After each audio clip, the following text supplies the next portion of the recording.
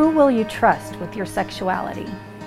Today is September 22nd, and let's find out together what is happening behind the scenes when it comes to sex and sexuality.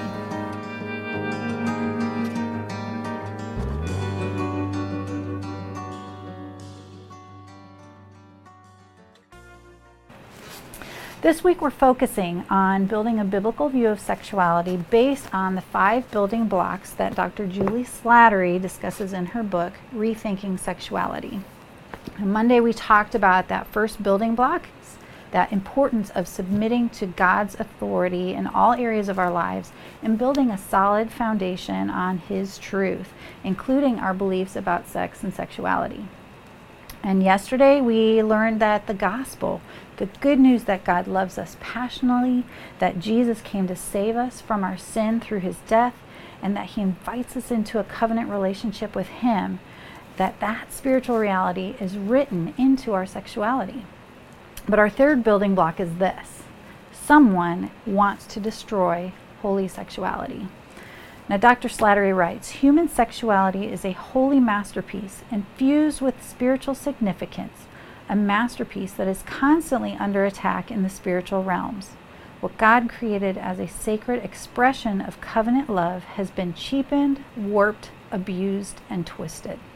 Now, we don't have to look very far to see the evidence of this war on holy sexuality: sexual abuse and rape, sex trafficking and pornography, sexually transmitted diseases, unwanted pregnancies and abortions, sexual addictions. All these things are a part of our reality because the enemy is having his way, not just in our culture, but also in our lives, the choices that we and others make. A couple weeks ago, Zach opened his teaching saying that Satan is our enemy and seeks to destroy us in our relationship with God. And one of his best tactics is to speak in half-truths, taking what God declared good and twisting that truth to make it seem like God is untrustworthy and that He's holding out on us, that what Satan has to offer is better, that Satan says that we can decide for ourselves what's good and what's right for us. And based on what we see in our world, sexuality is under greater attack than almost any other area in our lives. So what is Satan's strategy? How does he wage war against us in the area of sex and sexuality? And I think we can look to the Old Testament and look at an example in the life of Daniel to kind of see how Satan attacks us and tries to defile God's holy sexuality. So in verse 1, in chapter 1, it tells us that King Nebuchadnezzar of Babylon came to Jerusalem and he besieged it. And so we're going to pick up that story in verse 3 to verse 7.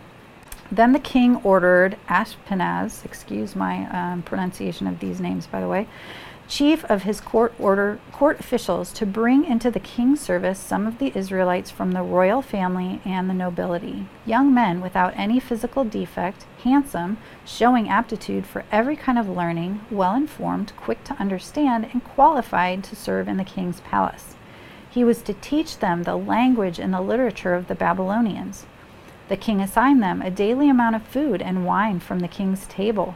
They were to be trained for 3 years, and after that they were to enter the king's service. Among those who were chosen were some from Judah: Daniel, Hananiah, Mishael, and Azariah. The chief official gave them new names: to Daniel the name Belteshazzar, to Hananiah Shadrach, to Mishael Meshach, and to Azariah Abednego. So here we see that the king targeted 3 areas in which to conform these young Jewish men to Babylonian culture, which also happens to be 3 key ways that Satan wages the spiritual battle around our sexuality. So first, Satan attacks our worldview. So in verse 5, we see that Daniel and his friends were trained in the language and literature of Babylon. The king was targeting their thinking. Why? Because what we think matters. What we think, how we view the world around us, impacts what we believe and how we behave. Think of the battles that we see in our culture over language, how to address people, what's politically correct, how you can get canceled for saying the wrong thing.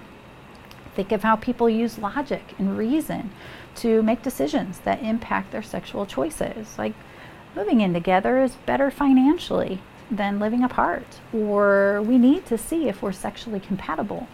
Or as long as two people consent to sex, then they aren't harming anyone.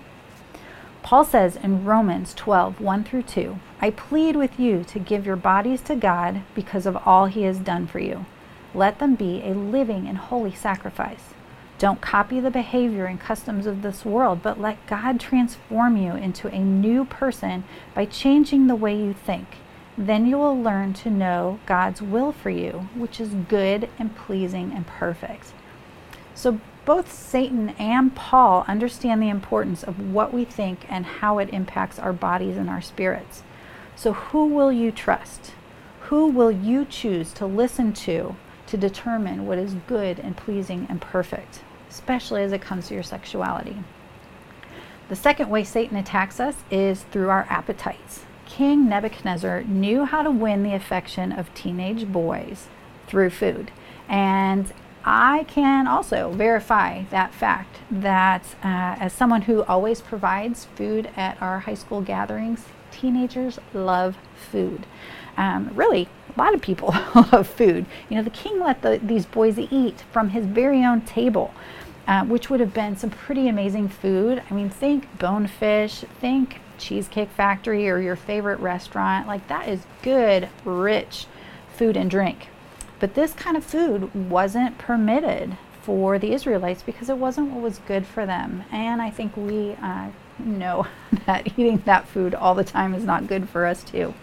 But we are constantly bombarded with messages from our culture that tell us to feed our sexual appetites, that sexuality can be separated from any kind of spiritual or relational commitment that we might make, that sex is morally neutral, that personal choice means that no one else can say that it's wrong or unhealthy. The message is do whatever feels good or do what feels right for you. And Satan also uses messages that cause us to doubt God's goodness. He wants us to believe that God isn't trustworthy, that he doesn't really care about what's best for you, that he's a cosmic killjoy that's out to destroy your fun and take away your freedom. You know, isn't that what Adam and Eve believed? That God was holding out on them, that he was keeping them from realizing their full potential? Those were the twisted lies that Satan gave. So whose judgment are you going to trust? Are you going to, whose way are you going to follow? You know, are you going to follow your way where, you know, we're limited human beings? Or are we going to follow God's way, who happens to be the creator of the universe and who loves you and who gives you commands for your good and for your freedom, not against it? The third way Satan attacks us is through our identity. Daniel and his friends were given Babylonian names. The king was trying to wipe out their identity as Jewish, to have them identify as Babylonians through the names that they would be called every day. You know, doesn't Satan do this to God's people, trying to wipe out or at least have us replace our identity as God's people with something else about ourselves? You know, in the LGBTQ conversation, many people identify themselves by their sexual orientation or by their gender identity. You know, to be gay or lesbian or trans becomes who they are as a person rather than being an attraction or an experience or a struggle or a choice. We even see that with people who are Christians who are striving to live out their sexuality in a way that honors God. For people who aren't choosing to have sex outside of marriage, they're seen as prudish and backward, and they're made fun of. For people who are same-sex attracted, who choose to live a celibate life and honor God with their sexuality, are seen by the world as repressed and dysfunctional, and worse, are seen by some people in the church as sexual sinners just because of their attraction, which, by the way, is not a sin. You know, we also can take on false identities whenever we believe the enemy's lies and define ourselves by our sexual sin, by our shame, and by our trauma, rather than identifying as washed and sanctified and justified followers of Jesus, as it says in 1 Corinthians 6, 9 through 11. So how do you identify yourself? Do you buy into the enemy's identity for you or the world's identity for you? Or do you trust God when he says that you are his precious, beloved child? Getting comfortable with the world's messages about sexuality and ignoring the reality of our enemy lead us into a comfortable captivity. So let's learn from Daniel's example. He respected and was respectful of his new culture, but he was unwavering in his resistance to the enemy's influence over him. He knew how to live in the world, but not be of it. So let's fight these spiritual battles in the power of the Holy Spirit, growing in our biblical view of sexuality, submitting our appetites to the Lord, and choosing to build our identity on the Lord Jesus Christ. Because God is for us. So let's think and live and love in the power of that truth.